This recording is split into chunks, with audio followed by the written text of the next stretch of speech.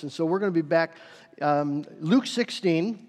We're looking at the parable of the rich man and Lazarus. So let's pick it up in verse 19. Luke 16, verse 19, this is God's word. There was a rich man who was clothed in purple and fine linen, and who feasted sumptuously every day. And at his gate was laid a poor man named Lazarus, covered with sores, who desired to be fed with what fell from the rich man's table. Moreover, even the dogs came and licked his sores. The poor man died and was carried by the angels to Abraham's side. The rich man also died and was buried. And in Hades, being in torment, he lifted up his eyes and saw Abraham far off and Lazarus at his side. And he called out, "Father Abraham, have mercy on me and send Lazarus to dip the end of his finger in water and cool my tongue, for I am in anguish in this flame." But Abraham said, "Child, remember that you in your lifetime received your good things, and Lazarus in like manner bad things. But now he is comforted here, and you are in anguish. And besides all this, between us and you a great chasm has been fixed, in order that those who would pass from here to you may not be able, and none may choose to cross from there to us."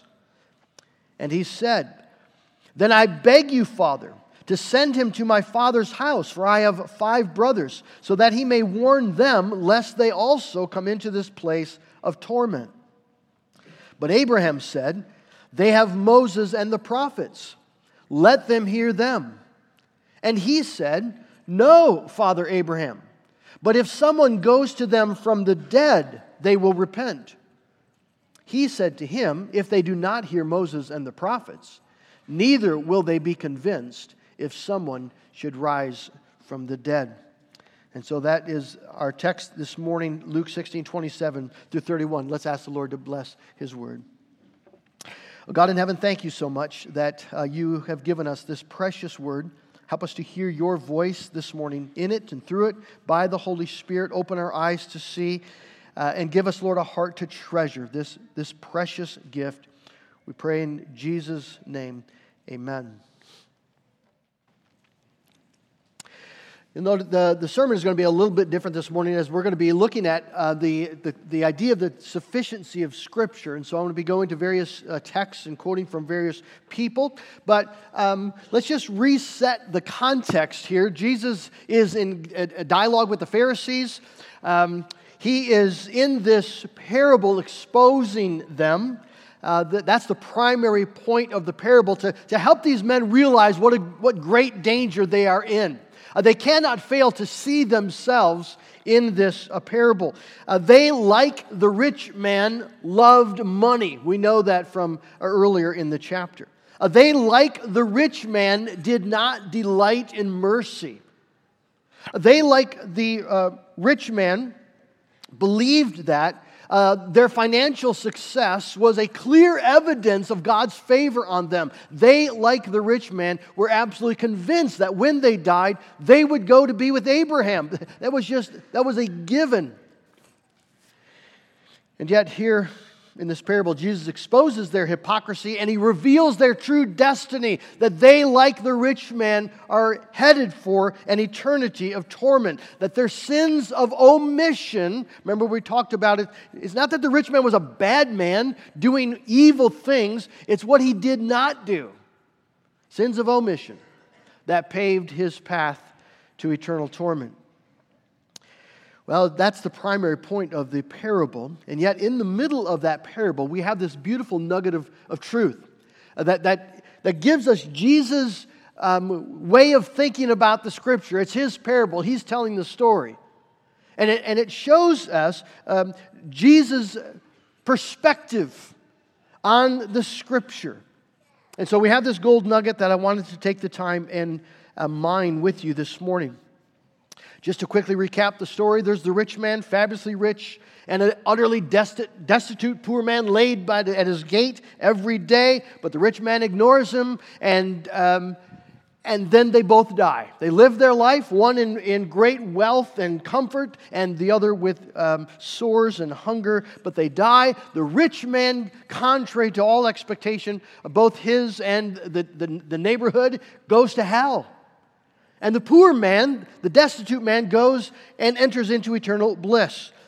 The rich man, being in Hades, the place of torment, sees Lazarus in the bosom of Abraham and calls out, asking for mercy. Father Abraham, have mercy on me. And send Lazarus to dip the end of his finger in water and cool my tongue, for I am in anguish in this flame. A desperate cry from a desperate man begging for the smallest token of mercy. Just a damp fingertip is all he's asking for.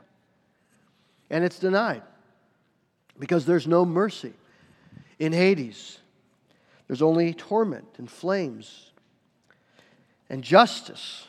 See, there's just justice.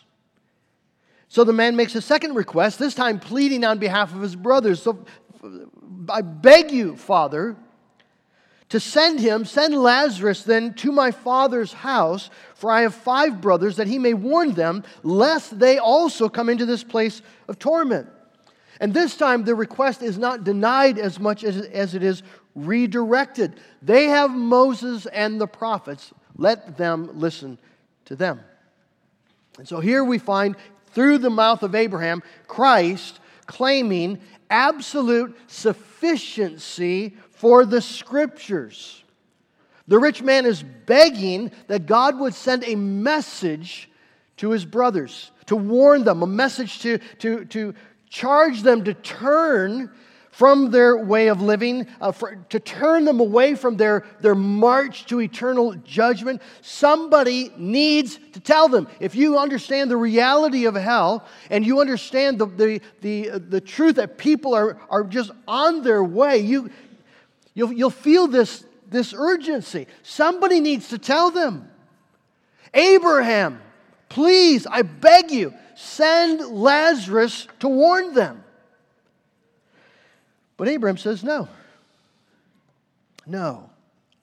Why? Because there's no need to send someone to tell them. Someone has already told them. Someone's already told them. Everything they need to know for their salvation is found in the Scripture, in Moses and the prophets. In the Scripture, they will see the holy character of God who cannot look upon evil. There in Scripture, they will see the desperate plight of mankind, beginning with Adam's fall into sin and shown in all the wickedness of the world. They will see the truth of God's judgment when they see the story of the flood and God judging Sodom and Gomorrah. They're going to see God's delight to show mercy as He rescues His people out of the bondage of Egypt. They're going to see God's power to save as He delivers them over and over again. They're going to see the path of salvation marked out in the signs and symbols and ceremonies of Old Testament Israel. They're going to hear there from the prophets about one who will be a suffering servant, who will bear their iniquities and through whose wounds they can be healed. Everything they need to know for salvation and for faith and for life, it is all there. He has shown you, oh man, what is good and what the Lord requires of you. It's all there in Moses and the prophets, Jesus says. Let them hear them. But notice, the rich man is not convinced. No, he says. No, Father Abraham.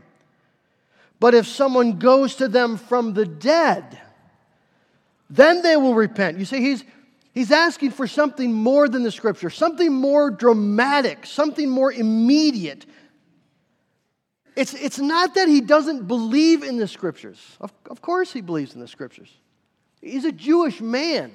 He's probably memorized good portions of the Scripture. If you would ask him, do you believe this is the Word of God? He would say, absolutely. Do you believe it's infallible and inspired and inerrant? He would say, certainly. The only thing that he's denying is its sufficiency. And he would have reasons, you see, for his concern. His reasons probably would run along the lines of the fact that he had the Bible. He had Moses and the prophets. He knew the Scriptures. And he still ended up in hell. That's the concern. And he's certain that his brothers are on the same path. They have the Scriptures. They know the Scriptures, and yet he knows them. He knows the way they live. They're like him. He knows that they also are on their way to hell. And so there's a need for something more personal, more direct, more immediate, more effective than the Scriptures. Abraham says no. If they won't listen to Moses, if they won't listen to the prophets, if that's not sufficient, nothing is sufficient. This spirit of wanting something more direct and immediate, was alive and well throughout the Old Testament. If you have time this afternoon, you can read from Jeremiah chapter 23, where Jeremiah, a true prophet of God, rails against the false prophets of Israel. In verses 34 through 36, Jeremiah says, if a prophet or a priest or anyone else claims, this is a message from the Lord, I will punish them and their household, God says. This is what each of you keeps saying to your friends and other Israelites. What is the Lord's answer? Or what has the Lord spoken? They want, you see, direction, and they want to know, should I buy this field? Should I marry this woman? Should I invest in this opportunity? What has the Lord said? But you must not mention a message from the Lord again, because each one's word becomes their own message. And so you distort the words of the living God, the Lord Almighty, our God. That spirit was alive in Old Testament Israel, and it's alive and well today in the church as well. There are rapidly increasing numbers of Christians who believe with all their heart that their Bible is true. They believe it's inspired, they believe it's inerrant, but they freely question its sufficiency without maybe really knowing that's what they're doing. They're looking for something more. As I've been studying this past week, examples abound. But I think one of the most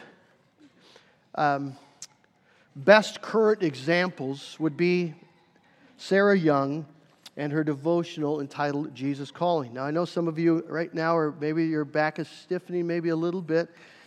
All I ask is that you just try to hear the concern, weigh it according to the Word of God, take notes, ask questions, that's fine.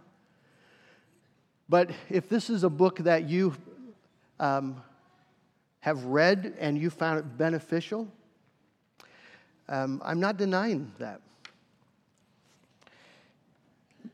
But this is a phenomena in the church today. It has sold over 15 million copies. That is staggering in light of the fact that a successful Christian book will sell around 10,000. If you have a blockbuster, you can raise that up to maybe 50,000. This has sold 15 million. Maybe 16 by now. If there are 320 million American citizens, that would mean that 1 out of every 20 American citizens has purchased a copy. So, in the introduction to this book, Sarah Young describes how she learned to hear from God apart from the Word of God. Quote, I knew that God communicated with me through the Bible, but I yearned for more. I wanted to hear what God had to say to me personally on any given day. I decided to listen to God with pen in hand, writing down whatever I believed He was saying. I felt awkward the first time I tried this, but I received a message. It was short, biblical, and appropriate. Soon, messages began to flow more freely, and I bought a special notebook to record these words. This new way of communicating with God became the high point of my day. I knew these writings were not as inspired as Scripture is, but they were helping me grow closer to God. And so the devotional then is her collection of those messages that she received from God. Consequently, because the messages are directly from Jesus, the devotional is written in the first person, so as if Jesus is speaking. So the devotional from January 2, just so you know what I'm talking about, says this is the whole devotional. Relax in my healing presence. And all the personal pronouns are capitalized. Jesus is talking. Relax in my healing presence. As you spend time with me, your thoughts tend to jump ahead to today's plans and problems. Bring your mind back to me for refreshment and renewal. Let the light of my presence soak into you as you focus your thoughts on me. Thus I equip you to face whatever the day brings. This sacrifice of time pleases me and strengthens you. Do not skimp on our time together. Resist the clamor of tasks waiting to be done. You have chosen what is better, and it will not be taken away from you. And then the devotional has 2 scripture references on the bottom. Now, why am I concerned about this? I know some of you are reading, have read, and it could very easily sound like this is just one of those, those picky, pedantic, OPC, weird things that we sort of put up with. Well, I want you to just listen very carefully. I'm not saying that Sarah Young denies the necessity or authority of the Bible. And she's just one voice. You could find many other books along this line. There's a whole movement, the New Apostolic Restoration movement, where people claim to be apostles. There's a popular church right now out in Redding, California. You can read about it in Christianity Today, I think the latest issue, where you have people, men, who claim to be everything the Apostle Paul was and more. Speaking directly, these are men that claim that they meet with God and He gives them directions. And people flock to it. Sarah Young is not denying the necessity or authority of the Bible. She says in the introduction, the Bible, of course, is the only inerrant Word of God. My writings must be consistent with that unchanging standard.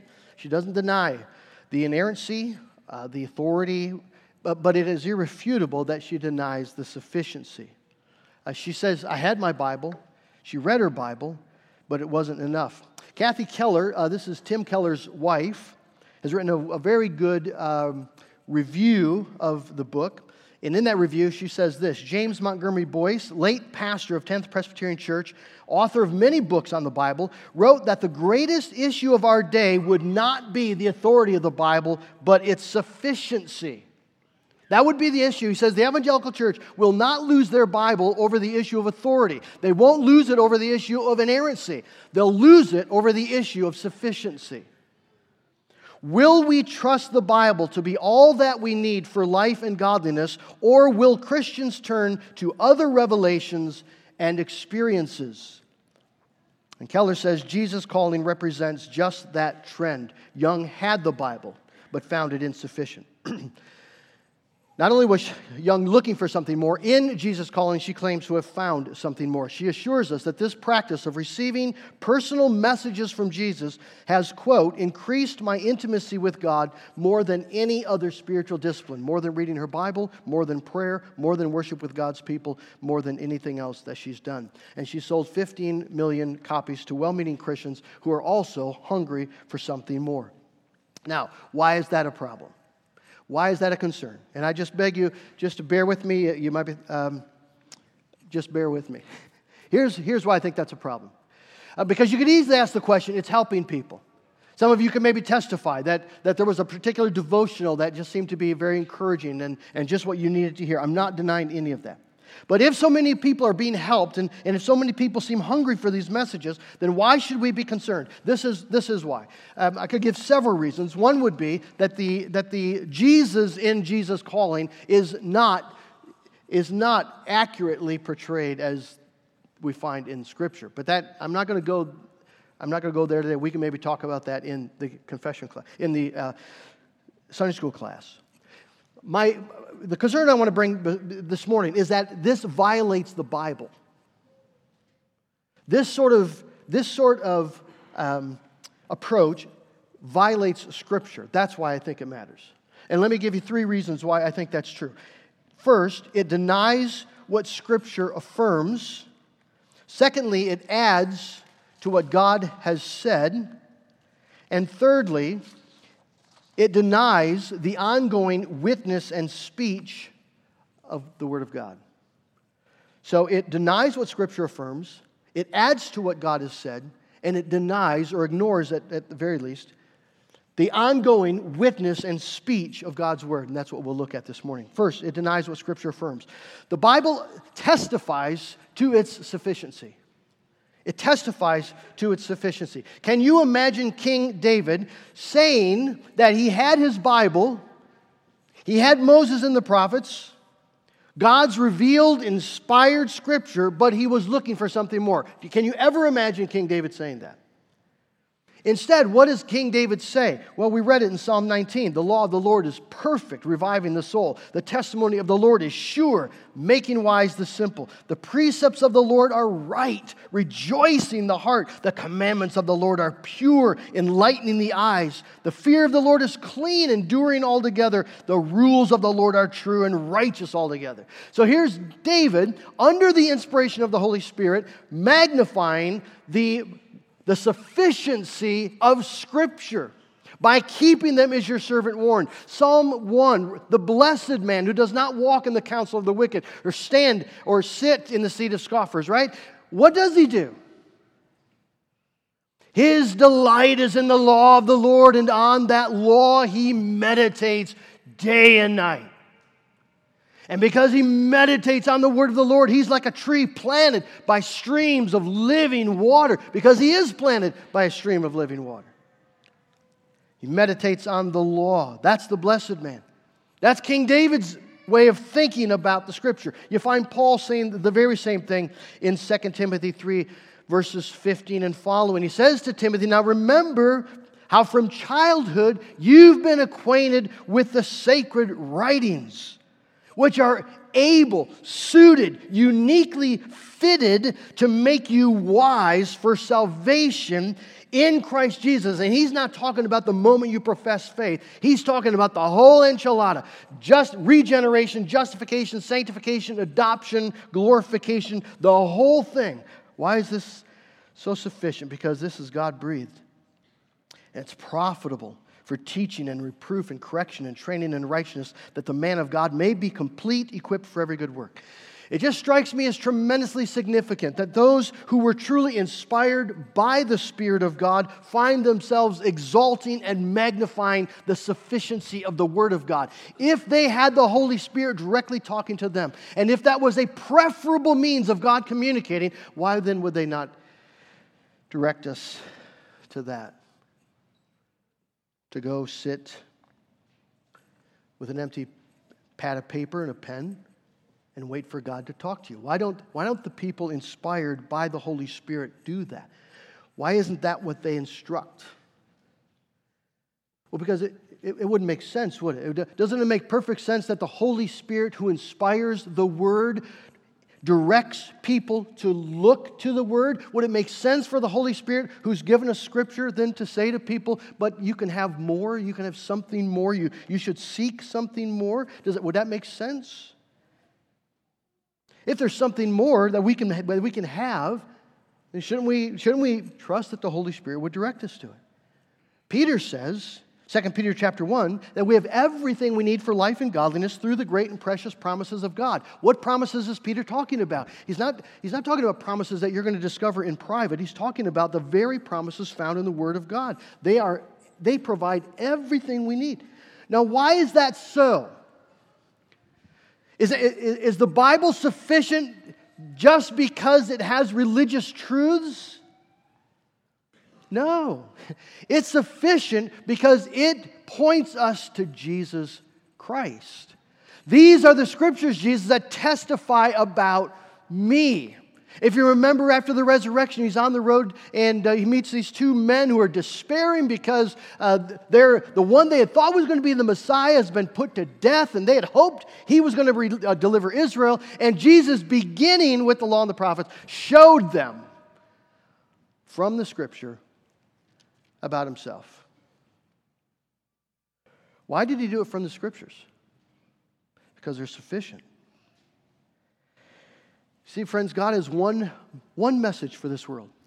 He spoke it twice when Jesus was here. His one message, this is my Son, listen to him. That's God's message to the world. And how are we going to listen to Jesus? Well, we do it in the words of Jesus. We do it in the Scripture. Everything that God wants us to know about Jesus, about His redemption, about His purposes, about His person, everything God wants us to know about Jesus, He's written in this book. And so everything we need, you see, then for our Christian faith and our Christian experience is found in those pages because they point us to Jesus, who is our life. So Herman Bavinck says this, in Christ, God's revelation has been completed. In these last days, God speaks to us not by many and various ways, but in one way, through His Son.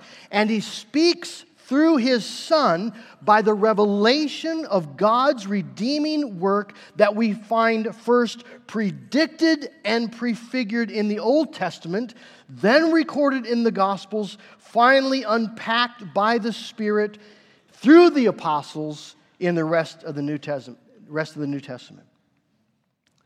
Kevin DeYoung writes this, Scripture is enough because the work of Christ is enough. They stand or fall together.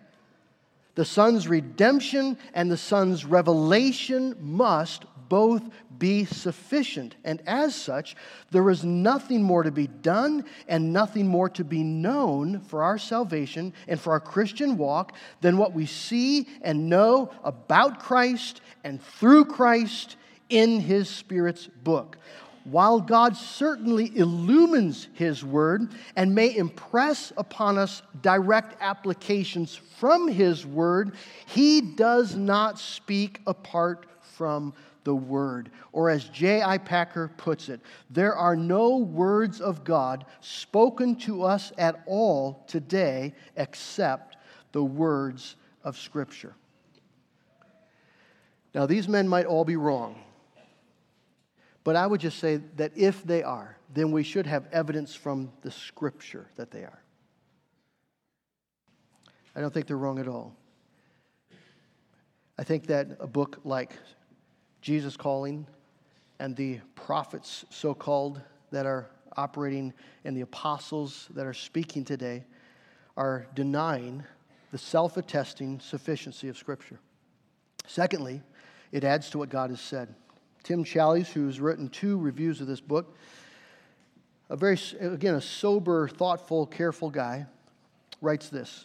Far and away, the most troubling aspect of this book is its very premise that Sarah Young hears from Jesus and then dutifully brings His message to her readers.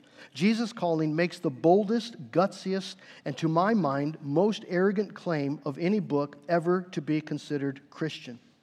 The publisher describes the book in this way. Quote, after many years of writing her own words in her prayer journal, missionary Sarah Young decided to be more attentive to the Savior's voice and to begin listening for what He was saying. In these powerful pages are the words and scriptures Jesus laid on her heart. So by putting words into the mouth of Jesus and claiming that these are, in fact, the very messages that she's received from Him, she's adding to Scripture. Now, she tries to deny that claim, saying that her message need to be examined in light of Scripture, but we say the very same thing of Scripture itself. We always examine Scripture in light of Scripture.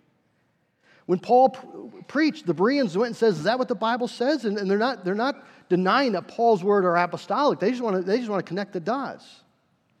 So, you see, she says her messages are not inspired. But if they come directly from Jesus, apart from the Word, see, then what are they? Does Jesus have uninspired language? Does Jesus say things that are not of the Spirit? When He says Himself, everything I say because the Father, He tells me what to say. So if they are actually what they are is impressions, her impressions, is that okay? Absolutely, it's okay. The Holy Spirit does impress upon us truths of the Word of God. Praise God, He does. When you're reading your Bible, you're listening to a sermon or reading a good book, and the Spirit will take some aspect of that and impress it upon your heart. That's awesome. We need that. We need the Holy Spirit to do that work. But don't take your impressions and put them in the mouth of the second person of the Trinity. You see, How is that not blasphemy? What if I stood here this morning and instead of just reading from the Scripture and then expounding the Scripture and inviting you to examine me on the Scripture, what if I just said, this is a word from the Lord, and I spoke as in the first person Jesus were talking to you? Wouldn't you think that was incredibly arrogant? I would hope you'd have shivers going up your spine. See, just turn it around. What if I wrote a book and I said, I had your name attached to it, and I said, these are the words of Tony LeCount. And I put all my impressions of things that I thought Tony would say, and I wrote this lengthy book about Tony speaking about a variety of topics.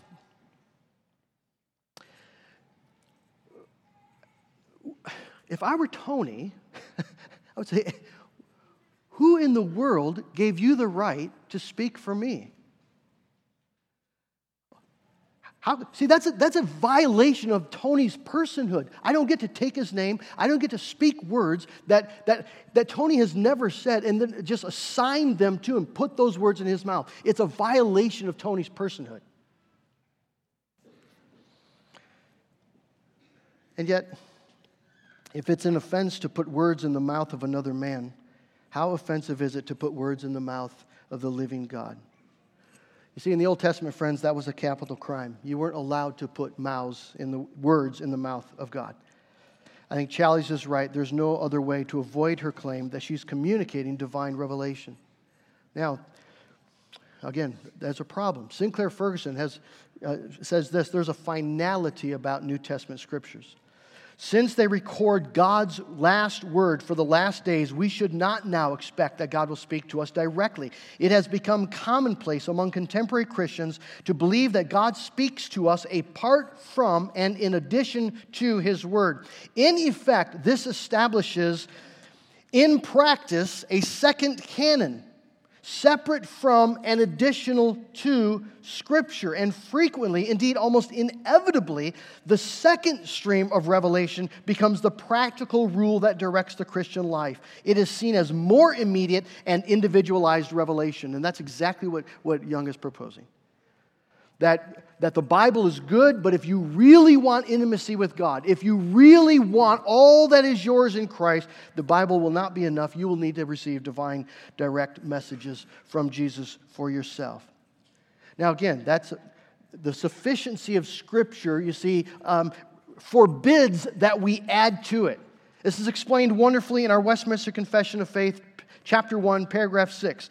The whole counsel of God concerning all things necessary for His own glory, our salvation, faith, and life is either expressly set down in Scripture or by good and necessary consequences may be deduced from Scripture. Then this, unto which nothing at any time is to be added, whether by new revelations of the Spirit or traditions of men. And the Westminster divines there are speaking directly to the Anabaptists who are claiming new revelations of the Spirit, and the Roman Catholic Church claiming traditions of men, that these are the voices of God speaking today.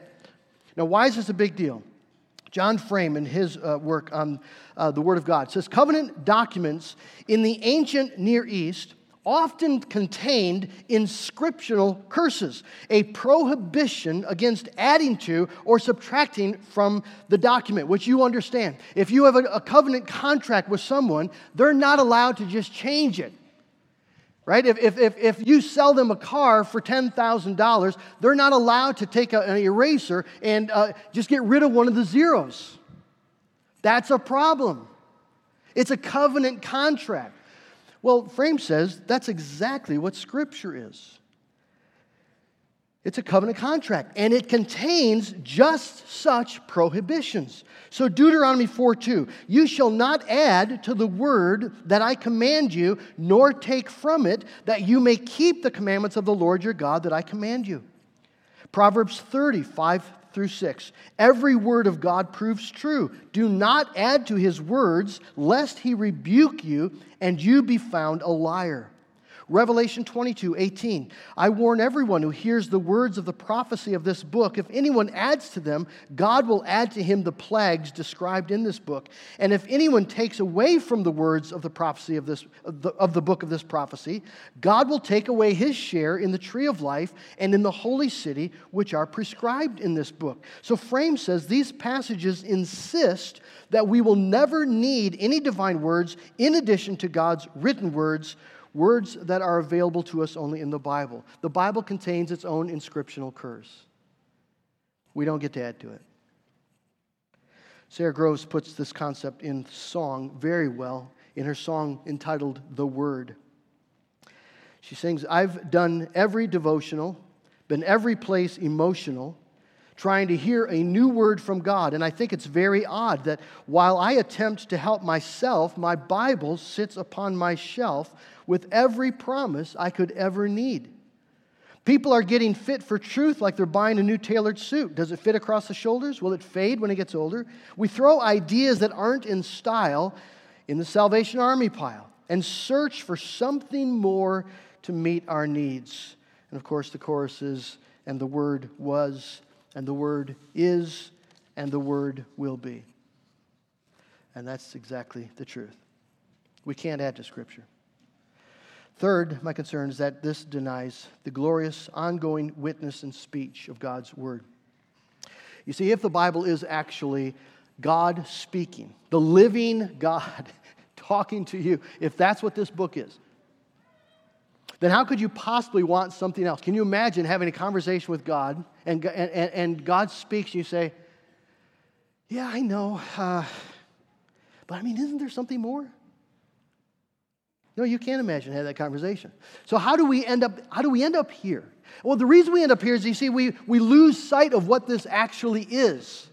And it becomes to us a book of maybe moral principles, or a book of theological doctrines, or a history book that has some really just weird stories in it about things that we just can't get our minds around, particularly in the Old Testament. And so we're not sure what exactly to do with it. And there's times when you read it, isn't this true? You read it and you think, I got absolutely nothing out of that. You can sit under preaching and say, I have no idea what that was about. I got nothing whatsoever out of that. Well, if you're reading your Bible, and I'm reading my Bible, and we get nothing out of it, is that a Bible problem, or is that a personal problem? Abraham says it's a personal problem. If they can't hear Moses, they're not going to respond if somebody raises from the dead.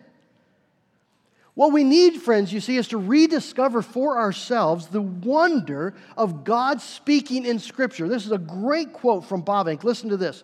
Scripture is not a book of times long past, an ancient chronicle which only links us with the persons and events of the past. Holy Scripture is the ever-living Word. It is the eternally ongoing speech of God to us. It was not only God-breathed at the time it was written, it is God-breathing. It is God-breathing. So when Abraham, why does he point the 5 brothers back to Moses and the prophets? Because you see, the Bible is the living, active, dynamic message from God for these brothers. It is like having Moses on your front doorstep, saying to you personally, individually, thus says the Lord. That's what Scripture is. God Himself, you see, addressing every issue in your life and mine by His own wisdom in His Word. It has more power, more authority, more sufficiency and effective ability than 10,000 people who've been raised from the dead. God speaks here. I remember I clearly remember my shock and I have to even say dismay when I read a blog post of someone I respect, John Piper. He wrote a blog entitled, "The Morning I Heard the Voice of God."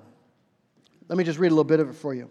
He says, let me tell you about a most wonderful experience I had early Monday morning, March 19, 2007, little after 6 o'clock. God spoke to me. There's no doubt that it was God. The words were in English, but then they had about them an absolutely self-authenticating ring of truth. I know beyond a shadow of a doubt that God still speaks today.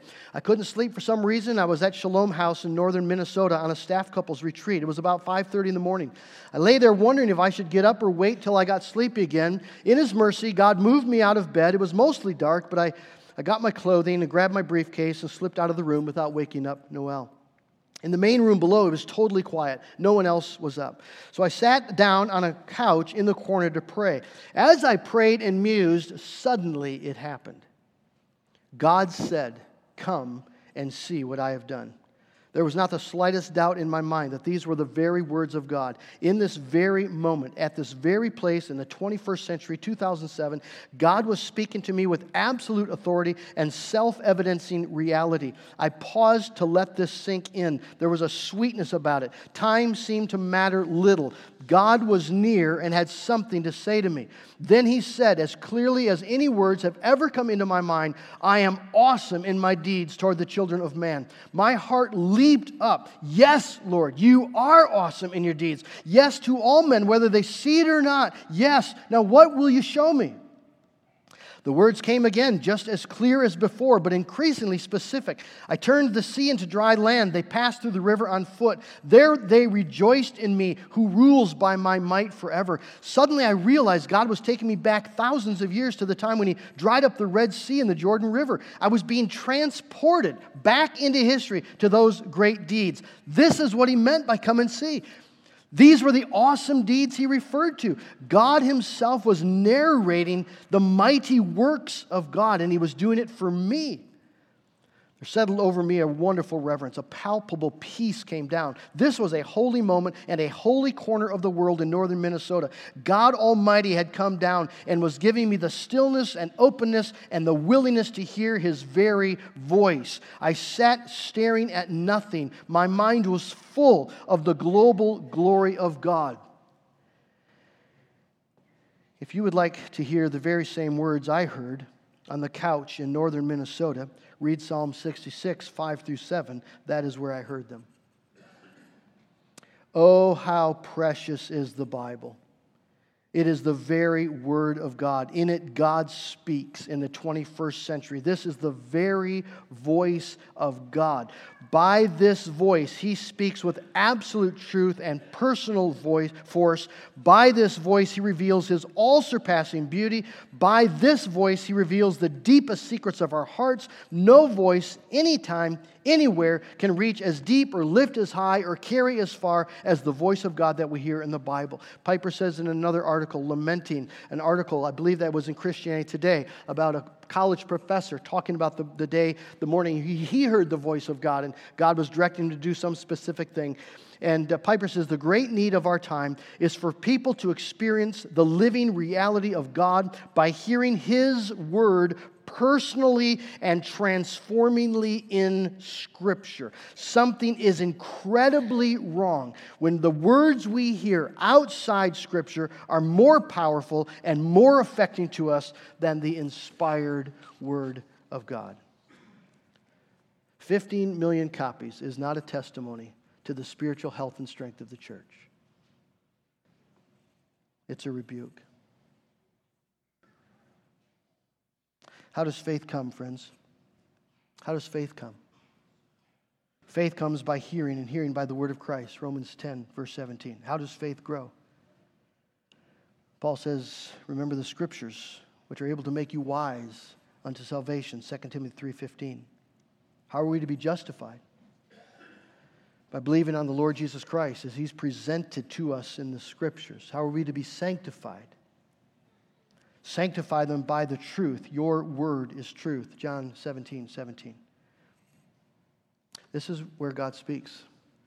And He speaks everything we need to know for life and for experience. He speaks with power, absolute clarity, and truth. Kathy Keller says this: the only place you can be sure that you are hearing God's words is in God's Word, which is about the Word of God, Jesus Christ. What the Holy Spirit has never promised to do is deliver new revelation to non-apostles, no matter how sincerely they wait and listen. If you want to experience Jesus, learn how to find him in his word, his real word. And that's my encouragement and charge to you. End of the day, the issue is not how helpful a particular book or teaching might be, how what it made you feel like, or even how it encouraged you. The end of the day is what you are receiving and feeding on and hearing, does it conform, truly conform to this? God promises to bless this, that the person who meditates on this will be like a tree planted by streams of living water and will know Jesus Christ because you will hear him speak to you. Let's bow in prayer. God in heaven, these are strong words. I thank you that in your scripture, you give us a rock to stand on, and you give us the ability to discern what is of God. Father, I thank you for that. I thank you that we are the sheep of your pasture, and you direct us, and you guide us, and you protect us. I thank you, O Lord, that all the peace that Jesus promises is available in the words of Scripture. We need nothing more. Lord, we've talked about Sarah Young's failure, but we need to confess before you our failure. Our failure to ignore the word, to treat it lightly, to set it aside, to fail to delight in it or meditate upon it. Lord, that's our failure. And we will answer to you for that failure. Our greatest sins against your word are probably not sins of commission, but sins of omission, where we fail to let this be the rock that we stand on. We fail this to be the light that we walk according to. We fail to allow this to be your voice speaking day after day into our lives. And we say, Lord, we are sorry for demeaning such a precious gift. Forgive us for our crimes against you and against your word. And Lord, I pray that your Holy Spirit will give us a hunger for the word of God,